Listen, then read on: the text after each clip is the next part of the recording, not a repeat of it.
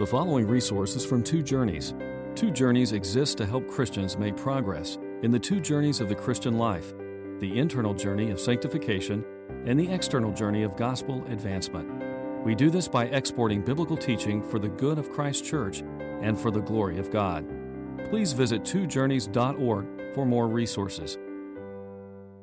Lord, thank you this morning for the blessings that you give us every day. And this morning, the blessing that is on my mind is that of rain. Lord, we've been so dry, and the reservoirs around us, the lakes, are really strikingly low. And even after the snow that we had, Lord, still very low. So we thank you for giving us water, which is life for us, and we just want to take time to thank you. And Lord, we pray that now as we assemble for worship, as we assemble to study your word, that you give us grace as well. Lord, we know there are many needs. There are families that are sick. Think about Eric Kaufman and his kids, as Nathan just mentioned, that they're sick. And lots of families have been affected with the flu, and we pray for healing in our community, in our church. We ask, O Lord, that you would strengthen those that are suffering. Lord, we pray that you would gather us later for corporate worship, that we would come together and sing and praise you and give you glory and hear your word. But now, Lord, we have this time to study Christian contentment. We pray that you give us grace to study and to learn. In Jesus' name, amen. All right, hope all of you got a handout on the excellence of Christian contentment as we continue to walk through this book that Jeremiah Burroughs gave us on the topic of Christian contentment. Basic idea this morning is that we will learn to esteem Christian contentment and see the beauty of it and the excellence of it, and that we would desire it and pursue it in prayer. Next week, I probably shouldn't say this because now you're not going to want to come, but next week's going to be a much more negative topic, which is the evils of a murmuring, complaining spirit. So if you want to skip BFL, that would be, I guess, the one to skip, but I would urge you not to do it. And I was just commenting a moment ago as I was reading through that chapter last night. One of the reasons is that we might see in actuality how much we struggle with contentment, how given we are to complaining. And so these two chapters together, the excellence on the one side so that our hearts are attracted after it, and then on the other hand, the darkness, the moral darkness of complaining and murmuring, and that we would hate it.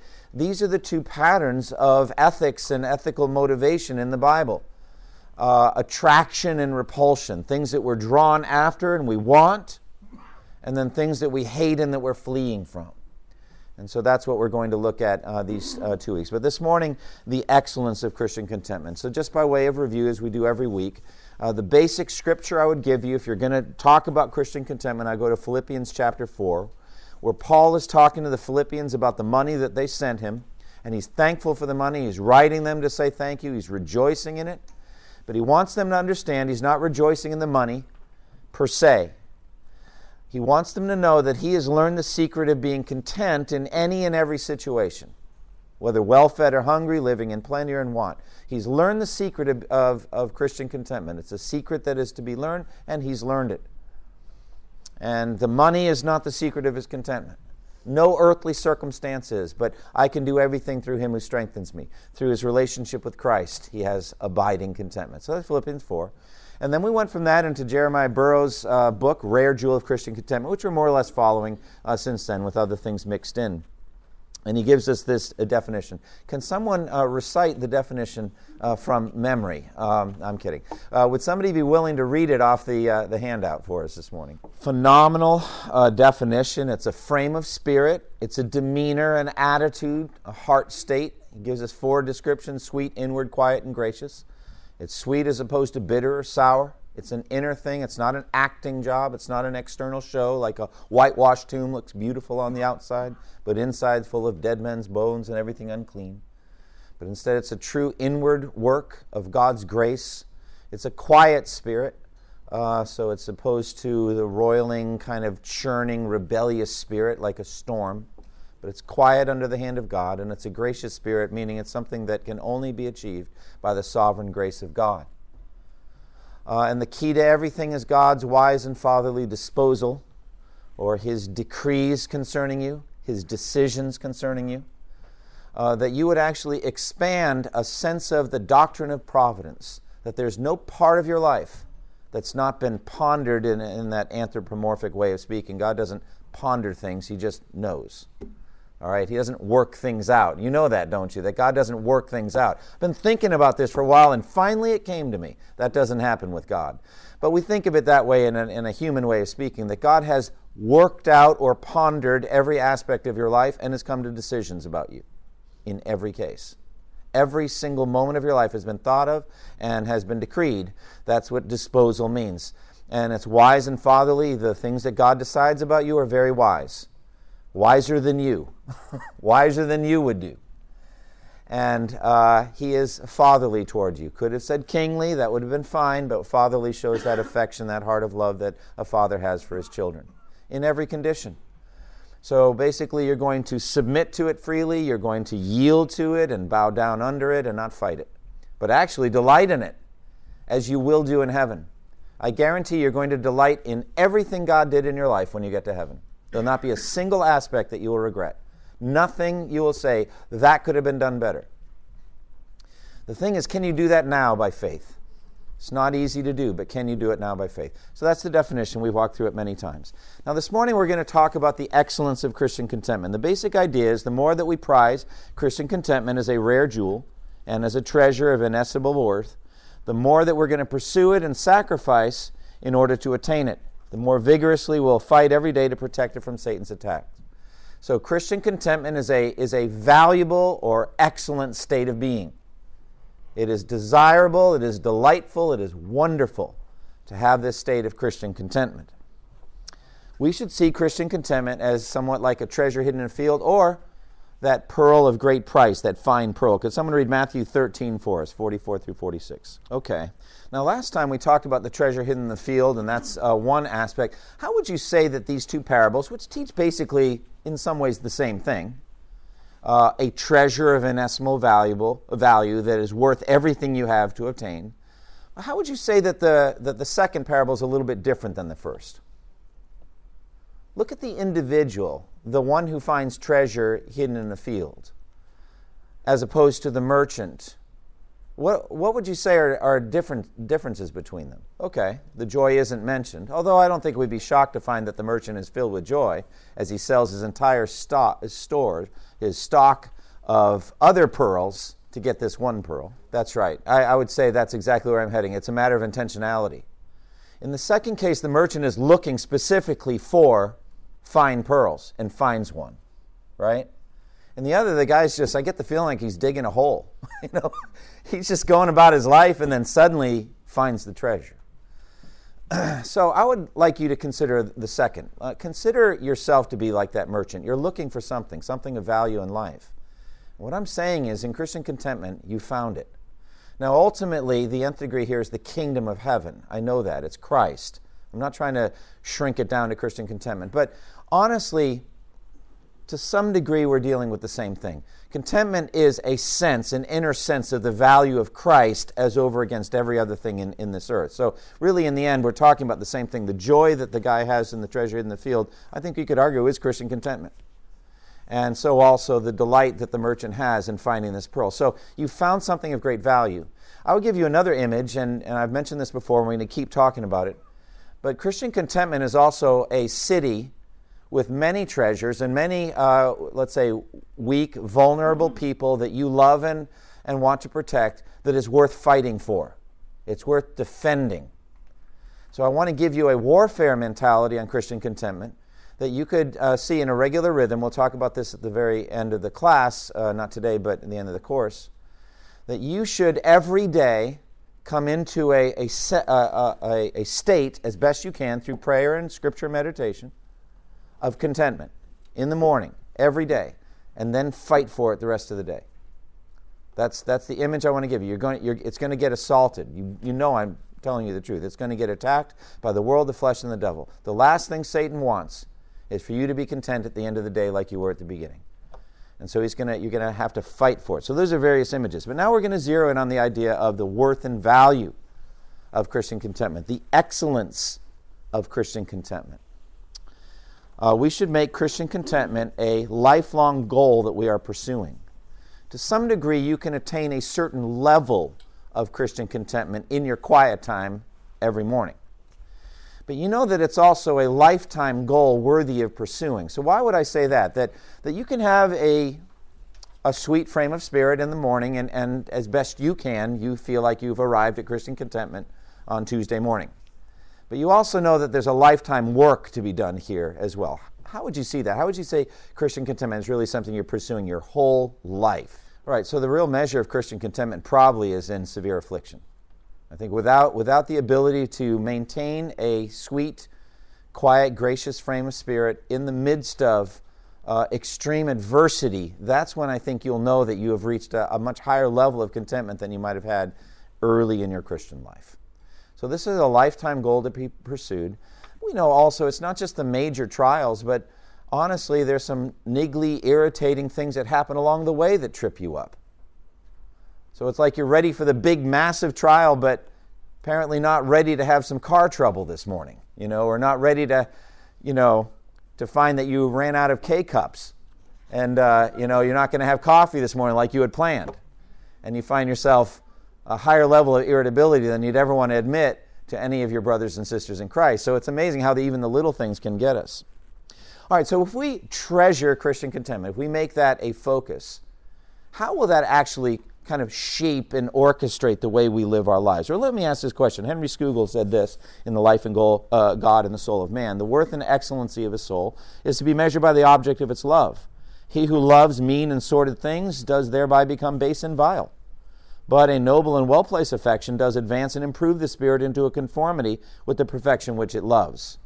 In other words, you very much become like what you pursue.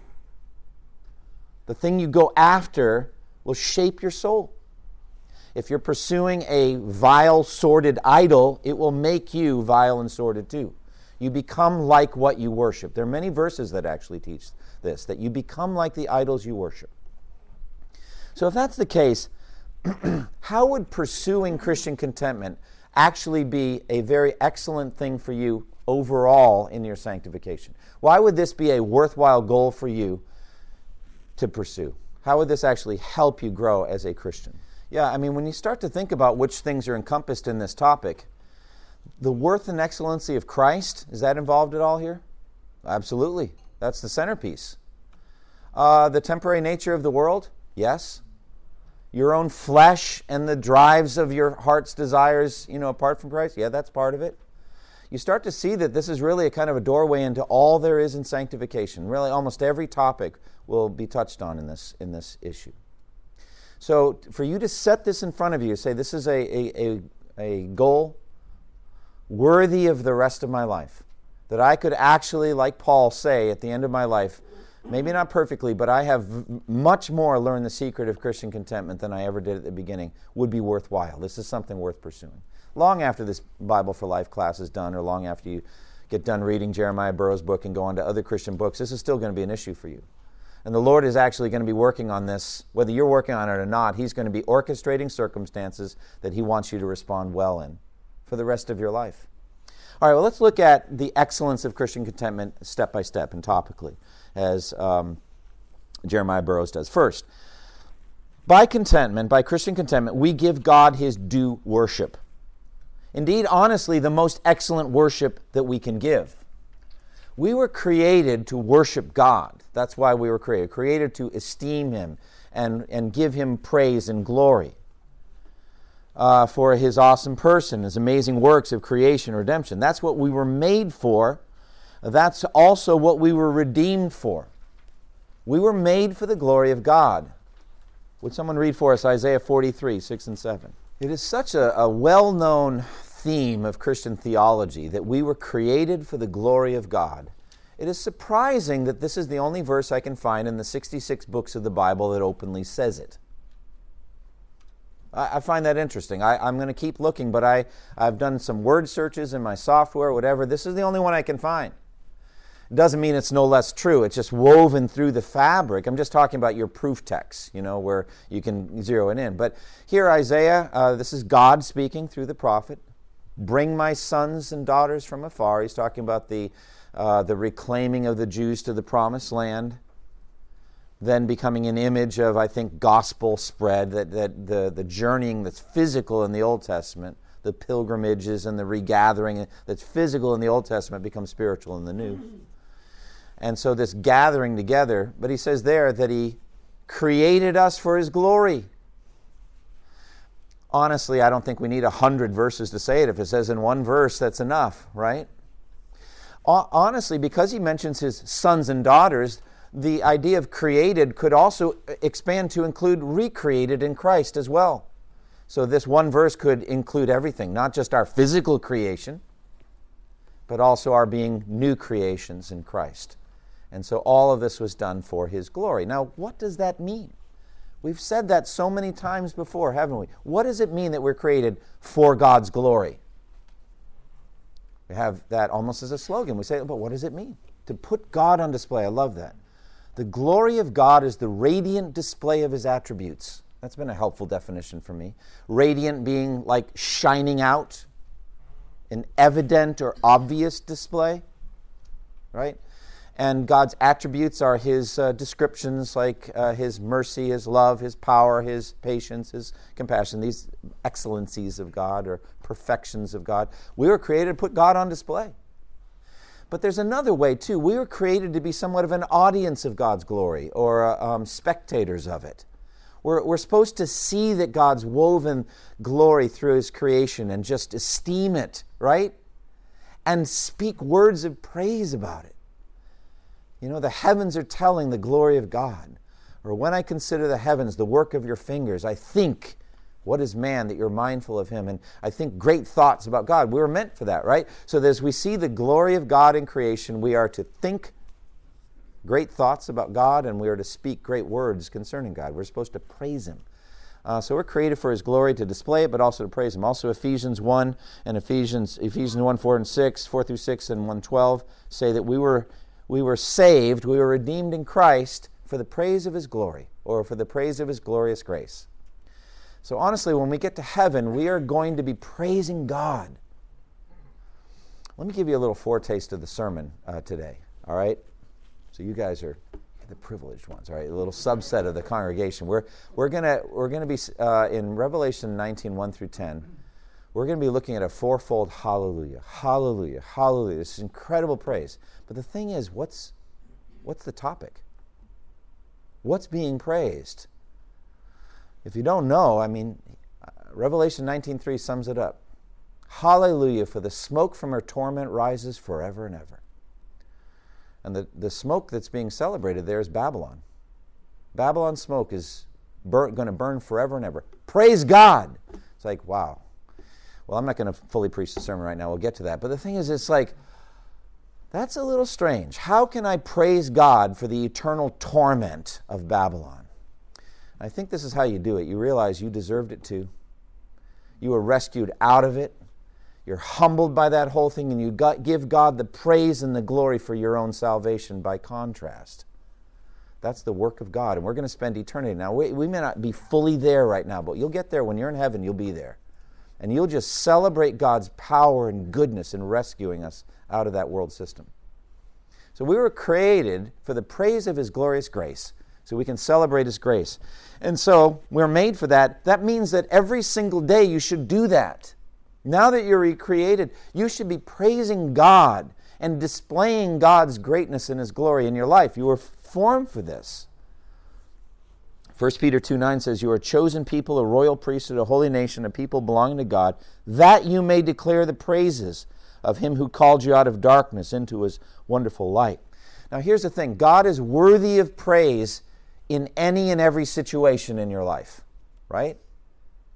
He's no less or more worthy of praise right now or in any circumstance you could ever imagine than he is at any other. He is always worthy of praise. Always. But I think that our praise is more excellent when we are, let's just go to it, when we're in the midst of extreme suffering. If you go through extreme suffering and extreme affliction and you genuinely give glory and praise to God, that will be the most excellent praise you could ever give God. You will never be more excellent and more radiant in this world than in a situation like that. We worship God more when we're suffering and when earthly conditions are miserable, and praise Him from the heart anyway. Burroughs said this, "You worship God more by this than when you come to hear a sermon, or spend half an hour or an hour in prayer, or when you come to receive a sacrament. These are the acts of God's worship, and they are only external acts, but this is the soul's worship, to subject itself thus to God." That you would submit yourself in this to God, and not fight Him, but yield to Him, and actually find delight in what He's doing, however painful it is for you, to find delight in it. You who often will worship God by hearing and praying and receiving the sacrament, and yet afterwards be irritable and discontented, know that God does not accept such worship. In active obedience, we worship God by doing what pleases God. But by passive obedience, we worship God by being pleased with what God does. That's a gem. In active obedience, you're seeking to do what pleases God. In passive obedience, you're receiving what God has providentially decided to do in your life, and you're deciding to be pleased with it. That takes some doing, doesn't it? And God is glorified by both. God is glorified by both. Augustine said in his Confessions, "He loves you too little who loves anything together with you, which He loves not for your sake." It's a very powerful statement that he makes. In other words, if we love God and some earthly blessing, if we don't love the earthly blessing because of God, or for the sake of a deeper love relationship with God, we actually are loving God too little. That's what Augustine is saying there. We are actually being idolatrous. If we love the gift independent of the giver, then we don't love either one properly. So you need to see every earthly circumstance, every earthly gift in the hands of a loving Father. And you're loving Him the most you can love Him. So in that case, I'm not talking about affliction, but even prosperity. Good gifts that God gives you. In the midst of that you say, this is really a gift from my Father. And even if He didn't give it to me, or even if this gift were taken from me, I would still love Him. So this is the most excellent praise you can ever give God, is Christian contentment. Conversely, on the other side, if we're able to say with Job, "Though He slay me, yet will I hope in Him," that gives God great glory. So whether you are in prosperity or in deep affliction, this is the most excellent praise. We know that Job's statement, "The Lord has given and the Lord has taken away. May the name of the Lord be praised." We think that's got to be one of the great moments in human history. I mean, that Job really showed his greatness, and God rightly esteemed Job as an excellent man, maybe the finest on the face of the earth at that time. We know he still had some sin locked deep inside him, and it had to come out. But at the same time, his initial reaction to extreme suffering, I mean, the death of all of his children in one day, incredible. The Lord gave and the Lord has taken away. May the name of the Lord be praised. It's an incredible statement, and so that's the most excellent praise you could ever give. Or again, Habakkuk 3:17 through 19. Someone read that for us. Isn't that incredible? I mean, look at what Habakkuk is saying. Realize that blessings back in the Old Covenant are frequently spoken of as agricultural blessings, like a big crop, big harvest, bumper crop, or a big herd of sheep or goats. That was their wealth. And what is Habakkuk saying? Dave, what is he saying in this? Despite all of these things, even if I look around in my life and I don't see any temporal blessing at all, that's the language, because he goes into great detail about these agricultural blessings. If I look around and there's nothing going well in my life right now, yet I will rejoice in the Lord. I will be joyful in God my Savior. It's an incredible statement. This is an Old Covenant statement, but do you not see the incredible link there is to this in Paul's statement in Philippians? Philippians 4:13. All right, what was the secret of Christian contentment? Remember what he said? I can do everything through Him who strengthens me. Do you see that here in Habakkuk as well? What does he say in 3:19? The sovereign Lord is my strength. Do you see this consistency of Scripture? It's incredible. And I'll be joyful in God my Savior. He has saved me from my sin. He gives me strength in the midst of very adverse circumstances and afflictions. I will be joyful in God. It takes strength to do it. Anyway, this is the most excellent praise you can ever give God. So let me turn it back to you, articulate it. Why is this the greatest praise you can ever give God? The most excellent praise is in the midst of afflictions. You're saying, God's enough for me. If I have God, even if I had nothing else, And you can make that slogan, but until it actually happens, you don't really know that you really believe it. People can say things, but they're not true. But now you actually are living it out. He is all you need.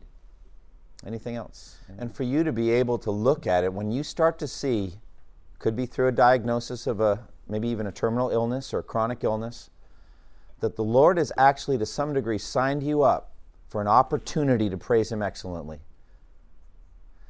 Then you're like, this is going to be a major test, the greatest test of my life. Can I do it? The answer, no, of course not. But I can do everything if He gives me strength. If you would give me strength, then you'll need it. Not for a moment or for an hour or even for a day, but to walk through it day after day, week after week, month after month, even year after year. Some of these trials go on for years. That's the most excellent praise. That would be almost like pretty much why God put you on earth, was that you would praise Him in the middle of that trial. This is the most excellent thing you ever did. Yeah, Dave, don't waste your cancer. I think he would agree. I haven't read the book, but I have a sense of the argument of the book. Don't waste it by complaining and by charging God with wrongdoing and by being bitter and negative. That would be a waste of the cancer. Instead, if you could just praise Him and give glory and honor, God will put you up on a pedestal. You might be able to lead other people to Christ. You'll be able to strengthen your own family as they watch you walk through it. Don't waste it. That's great. All right, let's go on to the second point. In contentment, there is much exercise of grace. It's a typical Puritan expression. The term exercise of grace means a strengthening in our souls of the work of grace that God is doing. So grace is something that there's a strengthening of it. It may enter at a lower level and then through strengthening become greater and greater in us. The idea of the graces of God, they're exercised, they become stronger in us through adversity and suffering. James 1:2-4, consider it pure joy, my brothers, whenever you face trials of many kinds, because you know that the testing of your faith develops perseverance. Perseverance must finish its work so that you may be mature and complete, not lacking anything. So I want you to see in the phrase, develops perseverance, as the exercise of grace, the development of perseverance. You know, it's like you're getting stronger. You're in physical therapy and your injured limb or muscle is getting stronger through exercise, right? You're doing some painful exercises, but at the end of 6 months of physical therapy, now you can walk without pain. You're stronger. You see what I'm talking about? There's an exercise here. And it's these afflictions and trials, James says, that develops perseverance. And without it, you'll be immature. You see, at the end of that, so that you may be mature and complete, not lacking anything. So I like to take that and flip it around like a photographic negative. What would be the photographic negative of mature, complete, not lacking anything? Go ahead, do it. What's the opposite of mature? Immature. Okay? Incomplete and lacking things. Are you saying, is that us? Yes. That's you. And me. We are immature, we're incomplete, and we lack things. And the Lord now wants to change that in our sanctification. He wants to work in us so that at the end of a process, it may be rightly said of us that we are now mature, complete, not lacking anything. And you could say that would be a lifetime work. It is a lifetime work, but that's what James is saying. So consider it pure joy when you're enrolled in Christ's school, when you're paying the tuition and you're sitting down for those classes, those graduate school classes and suffering and all that, because He's intending to make you a mature Christian. But without the affliction, you can't. So consider it pure joy. That's what he's saying. And then 1 Peter 1:6-7. Someone read that for us. Beautiful. Same kind of thing that James is saying here. But the idea is that your faith is, it needs to be strengthened. It needs to be enlarged. It needs to grow.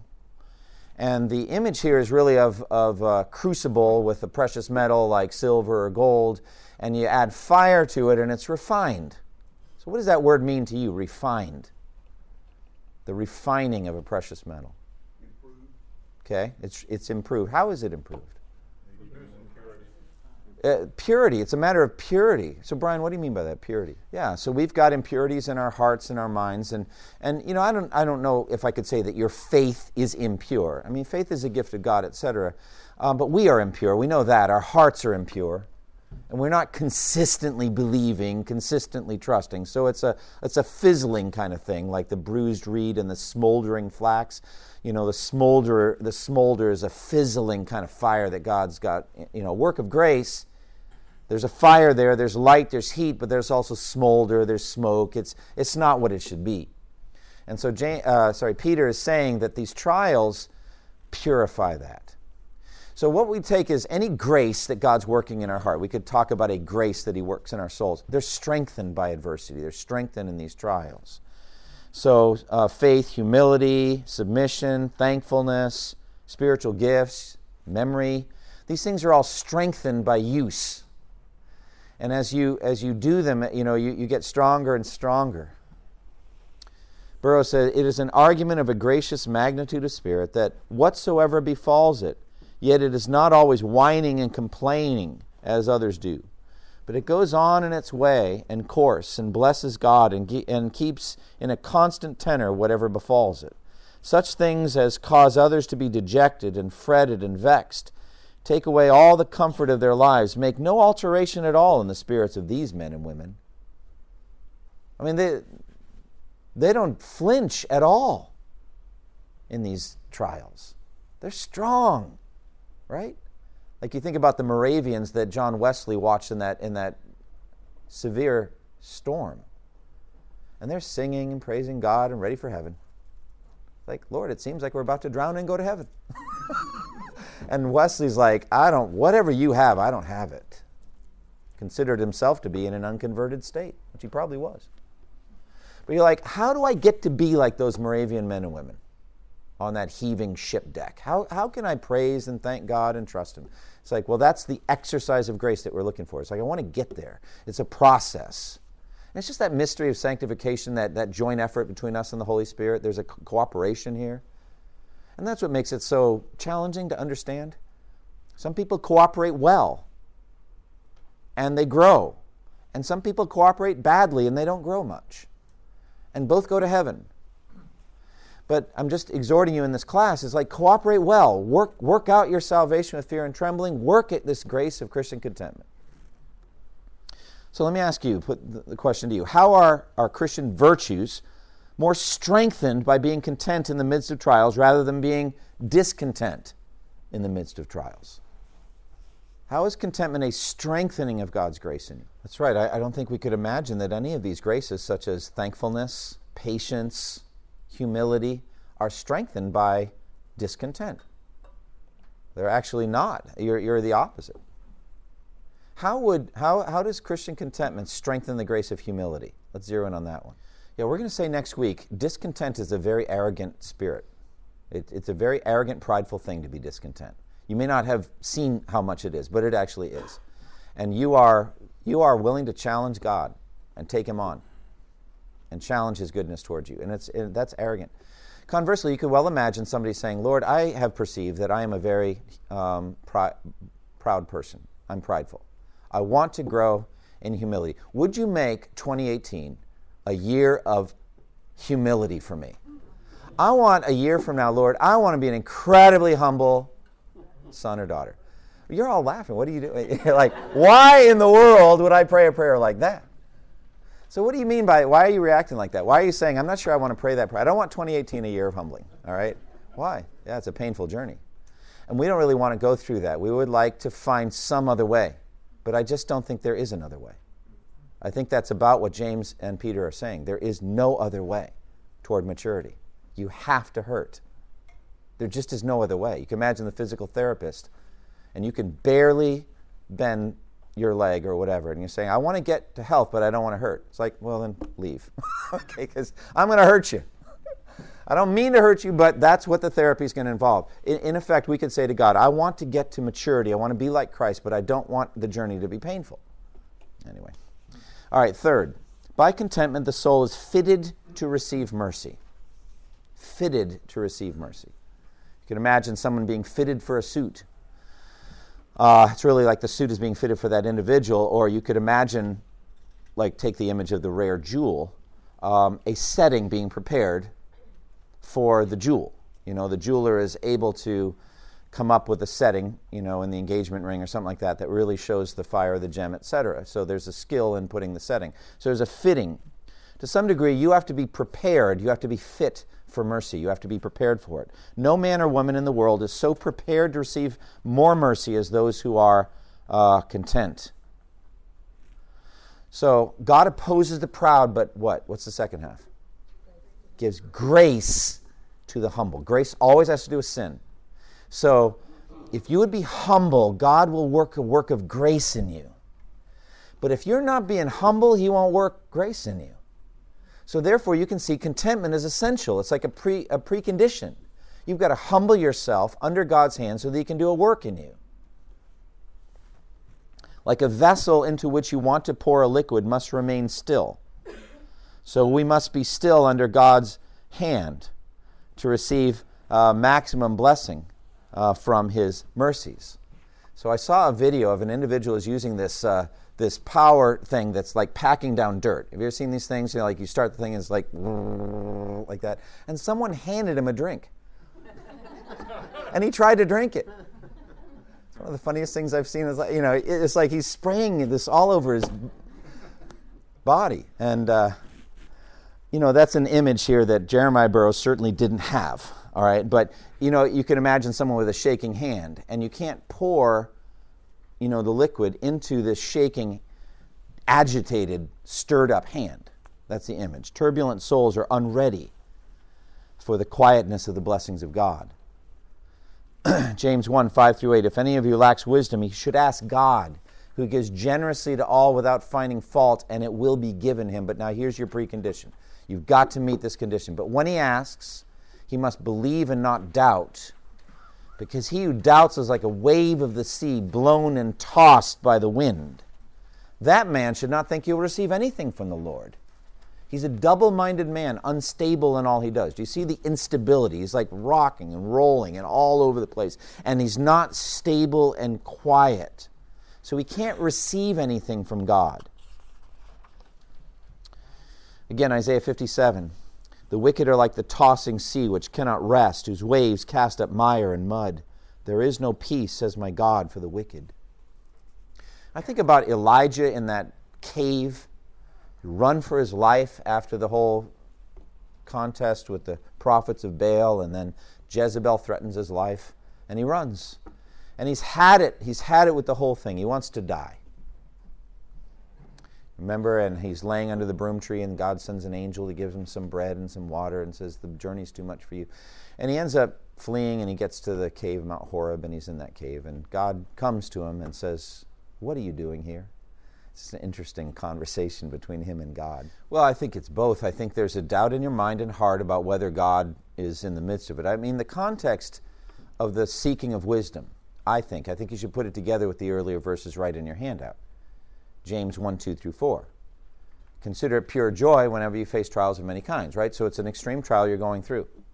I don't think you should look at it that James has changed the subject now and he's on to some other topic. So let's put them together. You're in an extreme trial. You're going through very great suffering. And now you're going to ask for wisdom. What do you think would be the topic of wisdom? You just want to learn how to make a jet engine? Is that it? I mean, or do you think there's a focus of the wisdom that you actually might be seeking in that situation? What do you think it is? Yeah. I mean, there's one 3-letter word you always ask in the middle of a trial. Why? Why didn't you heal my son? Or why is this affliction? Why is this economic, why did the hurricane come through and destroy everything that we work for? Why? So you're asking God for wisdom. What is it? If you put it together then, what is James saying to you when you ask? Calm down. Be stable. See the big picture. I mean, faith. Faith isn't just like the prosperity gospel. It's got to do with spiritual perceptiveness. See God, see the invisible God, and see what He's doing in the world. See everything. See past, present, future. See the whole redemptive picture. See it, and then you get quiet. See it from a heavenly perspective. You quiet down. And then, all right, now God, how does my suffering fit into that? And then all of a sudden you're able to receive it. But if you're questioning whether God is even God, or is God amongst us or not, like the Israelites did, don't do that. Don't ask, is God in our midst? How can you ask me that after the Red Sea crossing? How can you ask me that after you're eating manna and drinking water from a rock? Is God in our midst or not? How would you explain all this? That's very insulting to God, and he's very dishonored by, is God in our midst or not? Now, you would say, as Christians, we haven't seen all that. I would say you've seen greater than that through the death and resurrection of Christ. So you shouldn't question, does God love me? Is God in our midst? Is he in the midst of this circumstance? Don't question that. Instead, say, God loves me, he's powerful, what are you doing? And now I'm ready to listen. I think that's, Rick, go ahead. Yeah, I think so. And to be able to have that perspective, this is really hurting me. I'm going through this trial. It's hard for me. But I'm going to quiet myself under God's mighty hand. I'm going to go back over the definition of Christian contentment. I'm going to have a sweet, quiet, gracious, inward frame of spirit that submits to what God's doing, even delights in it. And now I'm going to ask you, Lord, would you give me more grace? Give me more mercy. Show me more wisdom. Use this trial maximally in my life. That person will receive a blessing. That person's ready to listen. That person's going to be trained. But the person who's rebelling and questioning and screaming and yelling, they can't receive anything. They're just unstable, and there's nothing that can be poured into such a person. Yeah, that's great. And that's what Burroughs calls in another place, living on the dew instead of the rain. So there's like little secret sources of water in the midst of the dry time, and you can find it. But if you're right. If you're all roiling and challenging God and all that, you're going to miss it. Honestly, this is one of the basic theses of this whole course. It is very possible to go discontent to heaven. You can do that, but why do that? Why be discontent along the way? Why be discontent in your sanctification journey? Why be discontent in your service journey? I just would say you're going to be less fruitful. You're going to have less to show for God's glory on Judgment Day. You'll be in heaven, but you'll have a smaller reward, actually. I could say Christians can go through the majority of their trials poorly and still go to heaven. We're justified by faith in Christ, not by our achievements on Christian contentment. So I just want to keep resting on justification by faith.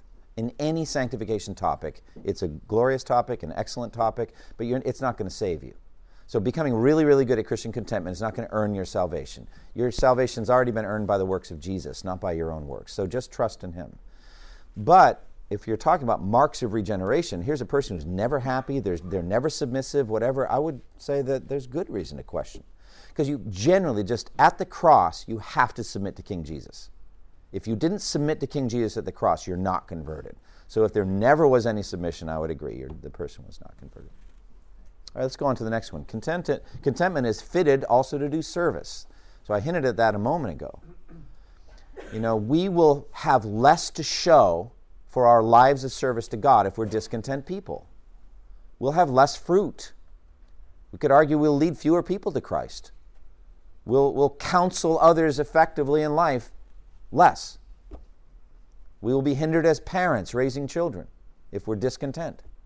There's just less fruit in a discontent life. Conversely, that's negative. Conversely, there's just much more fruit that comes from Christian contentment, a consistent pattern. So unsteady, disturbed spirits are not fit for service. It's like the Lord wants to put us in time out. Go sit down, get yourself under control. Then we'll talk about what you can do for me today. There's really, and it makes sense. If I speak with the tongues of men and of angels, but have not love, I'm a resounding gong and a clanging cymbal. If I have all wisdom and all knowledge and can fathom deep mysteries, but I don't have love. Well, that's love, not contentment, but you can see they're related. If you are a roiling, angry, discontent person, how can you do anything worthwhile as a Christian? It's not worthwhile. It's not good service. So the essence of contentment is submission, quietness under God's wise and fatherly disposal. Discontent people are not that way. But the essence of service is submission to God's purposes, right? It's you saying as a servant to the king, what do you want me to do today? It's not you telling God what you will do today, right? It's you listening and saying, what is your plan for me today? The Son did this. Jesus, I believe, in his morning quiet times, effectively every day put himself under the Father's hand and said, what do you want me to do today? Who do you want me to heal? What words do you want me to say? There's indications in John's Gospel. He said, I only say the words the Father told me to say. I always do the works he gave me to do. So what he's saying is, and in this, he's giving us a role model of complete submission to our Father, to the King. So you can see how contentment, if it's got to do with quiet submission under the hand of God, is essential to service. Without it, we're not serving him, we're serving ourselves. Also, content people are far better able to minister to others who are struggling with sin and with adverse circumstances. Burroughs said this, those who have unsteady, disturbed spirits which have no steadfastness at all in them, are not fit to do service for God. But such as have steadfastness in their spirits are men and women fit to do any service. That is the reason why, when the Lord has any great work for one of his servants to do, usually he first quiets their spirits. He brings their spirits into a quiet, sweet frame to be contented with anything, and then he sets them about employment. Could someone read 2 Corinthians 1, 3 through 5 for us? So you could almost take the word contentment and put it in for comfort. You know, as we see this supernatural gift of contentment in some other person, we know it's flowing from a heavenly source, vertically. And then we receive supernatural work of grace resulting in Christian contentment, and we're able to minister horizontally to others. Well, let's go back to the original picture of Paul and Silas in the Philippian jail. Remember? Unjustly accused, stripped, beaten in public, thrown in jail, put in stocks, not fed, not healed, not given any medicine, in total darkness, singing praise songs to Jesus, praising God, and all the other prisoners were listening to them. So let me ask a question. Why are Paul and Silas, as supernaturally content men, much readier to answer the Philippian jailer's question, "What must I do to be saved?" than if they had been discontent and murmuring and complaining against God? Why are they much readier to do evangelism? They are rejoicing in their salvation. One might actually think that the Philippian jailer wouldn't ask them the question. It was like, yeah, go ahead, Brenda. Yeah, I've thought a lot in the last week about the relationship between the fruit of the Spirit and Christian contentment. I mean, I would not say they're exactly the same thing, but I think you could pick and choose some of the attributes that Paul gives us in Galatians 5 and say these are right down the center of Christian contentment. For example, the list is love, joy, peace. Love, we could set it aside because it's just this crowning jewel of virtues. So let's just say we could imagine we'd find it in love, but let's set it aside. Do you not see joy and peace and patience in Christian contentment? Isn't that like those are the basic ingredients of it? You're peacefully joyful and patient. That's contentment. So I would say that they're almost the same thing. I wouldn't think there's any difference. I actually don't think you can display Christian contentment apart from being filled with the Spirit and displaying the fruit of the Spirit. They're almost the same thing. I would just say that the fruit of the Spirit, especially in adversity. That's what I would say. Fruit of the Spirit in adversity is Christian contentment. All right, let's go on. Contentment delivers from temptation. This is a very powerful insight. Let me just say it simply. Content people are very hard to tempt. Content people are very hard to tempt. Turn it around. What's the opposite? Discontent are easy to tempt. So what that means is a spirit of discontentment is a precursor to other sins. It's deadly. And so you're like, wow, I mean, I'm going to be very vulnerable to temptations if I don't get my act together and find a way to humble myself under God's hand and stop complaining and stop murmuring against him. Satan's going to come with more. He's ambitious toward us, Satan is, I mean. He will not stop. He will continue until he can destroy as much of your life as he can. And I'm just saying this discontent is a doorway into that. But that's negative. Speaking positively is today's, the excellence. Content people are therefore the holiest people. You see? Because they're just very difficult to tempt and draw away into sin. Discontent is the essence of the devil's wandering through the world, right? It's a devilish state. Do you think that the devil is content? Does he have a sweet, quiet, gracious, inward frame of spirit that freely submits to and delights in God's wise and fatherly disposal? No, hates it all. So therefore, what's he like? I think he's utterly miserable. He's filled with rage because he knows his time is short, it says in Revelation 12. So Jesus said, you are of your father the devil, right? So in other words, you are sons of the devil. You are like him. He's talking to unconverted people. But then we are somewhat like that in our sinful state, when we are rambling through the world, roaming, discontent, no peace, no stability. That's a devilish state. That's all I'm saying. And you don't want to be like that. The more discontent we are, then the more susceptible we are to the devil's temptations. The more content we are in God's wise and fatherly disposal, the harder we are to tempt. So Burroughs said, "Oh, if you would free yourself from temptations, then labor for contentment. It is the peace of God that guards the heart from temptation." Closely related to this is an insight I gave you when I was preaching through Ephesians 5. Ephesians 5, 3 through 6 says, "But among you there must not be even a hint of sexual immorality, or of any kind of impurity, or of greed, because these are improper for God's holy people. Nor should there be obscenity, foolish talk, or coarse joking, which are out of place. But rather," now here's the weapon God gives you to fight all these soul-killing sins, "thankfulness." Thanksgiving.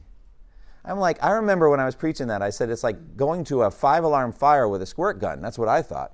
You're giving me thankfulness, and I'm going to defeat sexual immorality, impurity, greed, and idolatry, and obscenity, and all this. I'm going to fight all that with thankfulness? Yes. So I began to realize that I was underestimating a deeply, richly, fully thankful heart. That if I were fully thankful to God for His blessings to me in Christ, I would not be susceptible to all these sins. I think it makes sense when you think about the sin of adultery. Wouldn't you say it starts with discontent with your spouse? You're just not happy with what God's provided for you. And so you start to roam. Same thing with internet pornography. I mean, you're not content with this provision, and so you roam.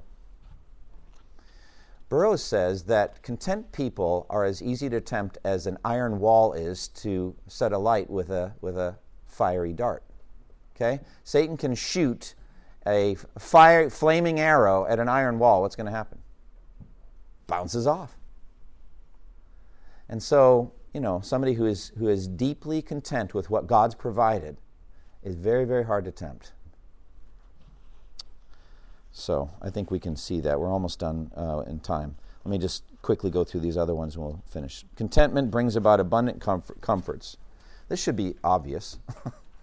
I mean, if you are truly, richly, deeply, fully content, you're comforted. I mean, it's almost like by definition. Oh, I'm happy. Yeah, that's it. I am happy in Jesus. I'm happy in His provision. So there's abundant comforts that come from this. Person realizes in their state, whatever he has in his life, he has in a kind of independent way. So this actually makes you more secure even in your blessings and prosperity. You've got a house, your family has a couple of cars, right? You've got this and this and this. You could just start listing blessings, right? But you don't need any of them to be truly, genuinely content. Christ is enough for you. So you're not insecure, see? You're not saying, what do I got to do to protect all of these things that I've got? And if any of them are taken from me, I'm going to be discontent. It's like, no, I'm at peace. God's given me these blessings. I can enjoy them. Because Paul includes blessings in feasting, right? I know what it is to have plenty, to feast, and I know what it is to have nothing to eat. I can actually be content in both of those situations because I don't have to have either one. There's a strength in that and abundant comfort that comes from that. Contentment draws, listen to this, comfort from things not possessed. This is pretty powerful. You can actually be comforted by what you don't get if you are a master of Christian contentment. I didn't say an ascended master. We're not using that kind of language. But if you have reached a high level of maturity in Christian contentment, you are incredibly skillful at deriving comfort from what you don't get or don't have yet. 2 categories. Blessings that God has promised to you, but He hasn't given you yet. Ultimate being, heaven, resurrection. And you can get pleasure from that, even though you don't have it yet. But now here's the harder one. An earthly blessing that you have asked for and God has not chosen to give you yet, at least. Chris, how can you get contentment from that? Praise God for the no, He says to me in prayer. I asked Him for it, and He said no. I mean, can Paul be content with the thorn in the flesh? He actually can. Do you see what he does with it? He says it is an instrument of Satan. He doesn't minimize that. But it's also a gift of God because it taught him, my grace is sufficient for you, for my strength is made perfect in weakness. So that's a powerful thing. All right. Contentment is a great blessing in the soul. That's such an obvious statement that I didn't know what Burroughs did with it. So I was like, all right, it's probably not going to make it into my book. But at any rate, I think so. And then a contented man may expect reward. In other words, the more content you are consistently, the greater you will store up treasure in heaven, in every circumstance. any and every circumstance. And then finally, and I love this, by contentment, you reach nearest the excellence of God. Now this we go back to the aseity of God. Listen to what Burroughs said. For this word, this is translated, content, signifies a self-sufficiency. A contented man is a self-sufficient man. And what is the great glory of God but to be happy and self-sufficient in himself? Indeed, he is said to be all-sufficient. But that is only a further addition of the word all, rather than of any matter. To be sufficient is all-sufficient. Now this is the glory of God, to be sufficient, to have sufficiency in himself. Now look down a little bit lower. Suppose there were no creatures in the world, and that all the creatures in the world were annihilated. God would remain the same blessed God that he is now. He would not be in any worse condition if all the creatures were gone, and neither would a contented heart. So we become most like God in this discipline of Christian contentment. Let's close in prayer. Lord, thank you for the things that we've learned today. Thank you for the excellence of Christian contentment. And I pray that you would strengthen each one of us to fight the good fight and finish the race and keep the faith. And now, as we go to public worship, Lord, strengthen us and make us ready to hear your word and make us ready to grow in grace and the knowledge of Christ. In Jesus' name, amen. Thank you for listening to this resource from twojourneys.org. Feel free to use and share this content to spread the knowledge of God and build his kingdom. Only we ask that you do so for non-commercial purposes and in accordance with the copyright policy found at twojourneys.org. Two Journeys exists to help Christians make progress in the two journeys of the Christian life, the internal journey of sanctification and the external journey of gospel advancement. We do this by exporting biblical teaching for the good of Christ's church and for the glory of God.